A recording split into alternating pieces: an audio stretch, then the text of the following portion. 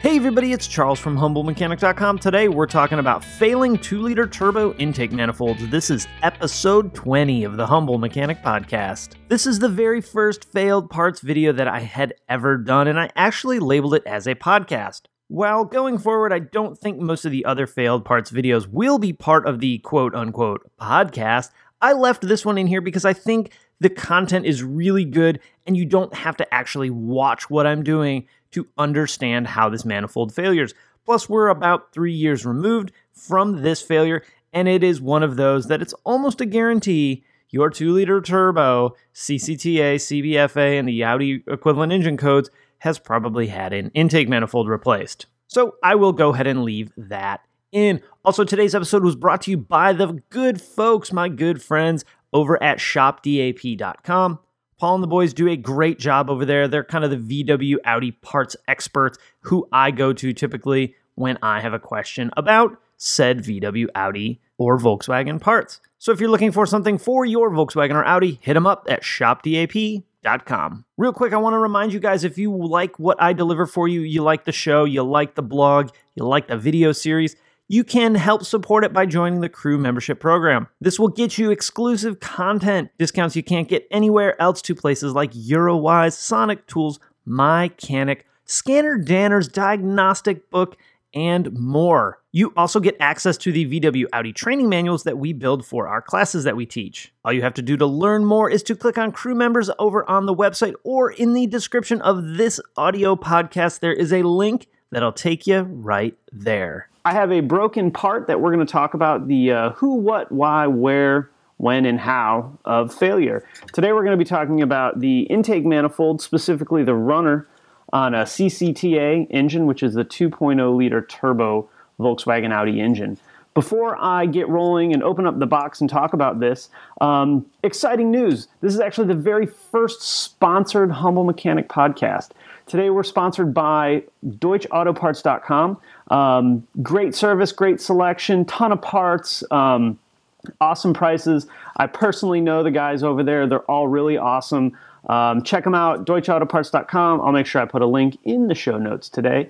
Thank you guys so much for sponsoring today's show. That's really cool. That helps me keep these shows going for you guys. So that's really awesome. If you're looking at buying some Volkswagen Audi parts, check them out. I'll put a link again in the show notes for you guys.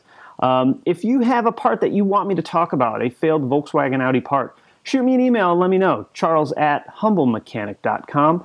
Put something like failed part in the subject line so that I know where to send the email and store it and go through and look at parts. So with that, I'm going to open up the toolbox and we are going to take a look at this intake manifold. All right, we are in the toolbox now.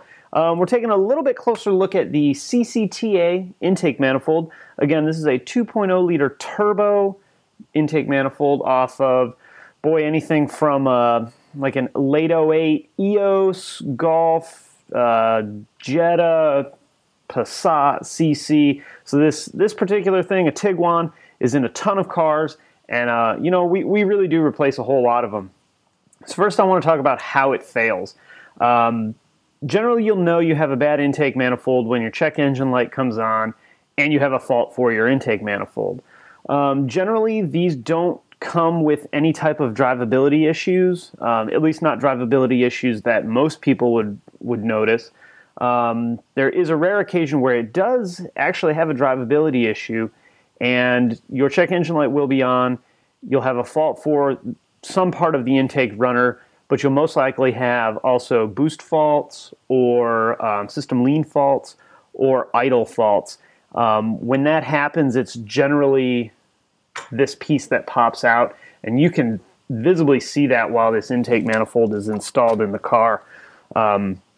You've just basically created a huge air leak. So usually you don't know that you specifically have an intake manifold fault or a problem until your check engine light comes on and you have a fault stored for it. So let's talk about what exactly does fail. Like I said, this is one failure where this arm that attaches to the runners does come out. It creates a big vacuum leak, like I said, and that's really the only time you'll get a real legitimate drivability concern. Also, what I've seen fail is the solenoid right down here. It can fail electronically. I've seen the sensor right here fail. I've seen one with a wiring issue, but I think that was due to a workmanship issue of someone else replacing the intake manifold and having having a problem getting it put back together right. Basically, the truth of the matter is no matter what fails on this intake manifold, it doesn't really matter. None of these parts are available separately. So in order to replace any of these parts on the intake manifold, you get to buy an entire new intake manifold. So, I know there's guys that will spend a ton of time testing it. They'll go through each component and testing it. Personally, I think that's kind of a waste of time, because if you have a failure of this intake manifold, like I said, you got to buy a new one anyway. So the specific failure part doesn't really matter, unless you're just curious, like we're talking about today. This particular one failed, this arm popped out, and that's why it was replaced. If we were trying to get, maybe if this solenoid was available separately right here, we might do a little bit more heavy diagnosis and find the exact problem. But since you pretty much get a whole manifold, you basically put a manifold on it. So how do we test this? I know I just said it doesn't really matter, but let's talk about testing a little bit anyway. Visual inspection is key, especially when you do have this runner that pops off.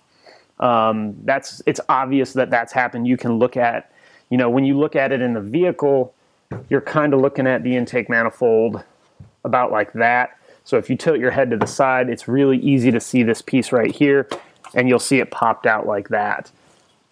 So that one's really easy to see. We can do a vacuum test. We can put a vacuum pump on this. We can put a vacuum pump here. We can also check, this is supply vacuum right here on that fitting right there. So we can make sure we got good supply vacuum. That was an issue on some of the earlier ones where the line would get clogged or pinched or something like that, but I haven't seen that happen in a really long time.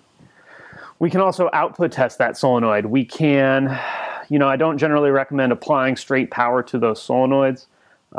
If we have a scan tool, we can output test it that way. That's really the best way.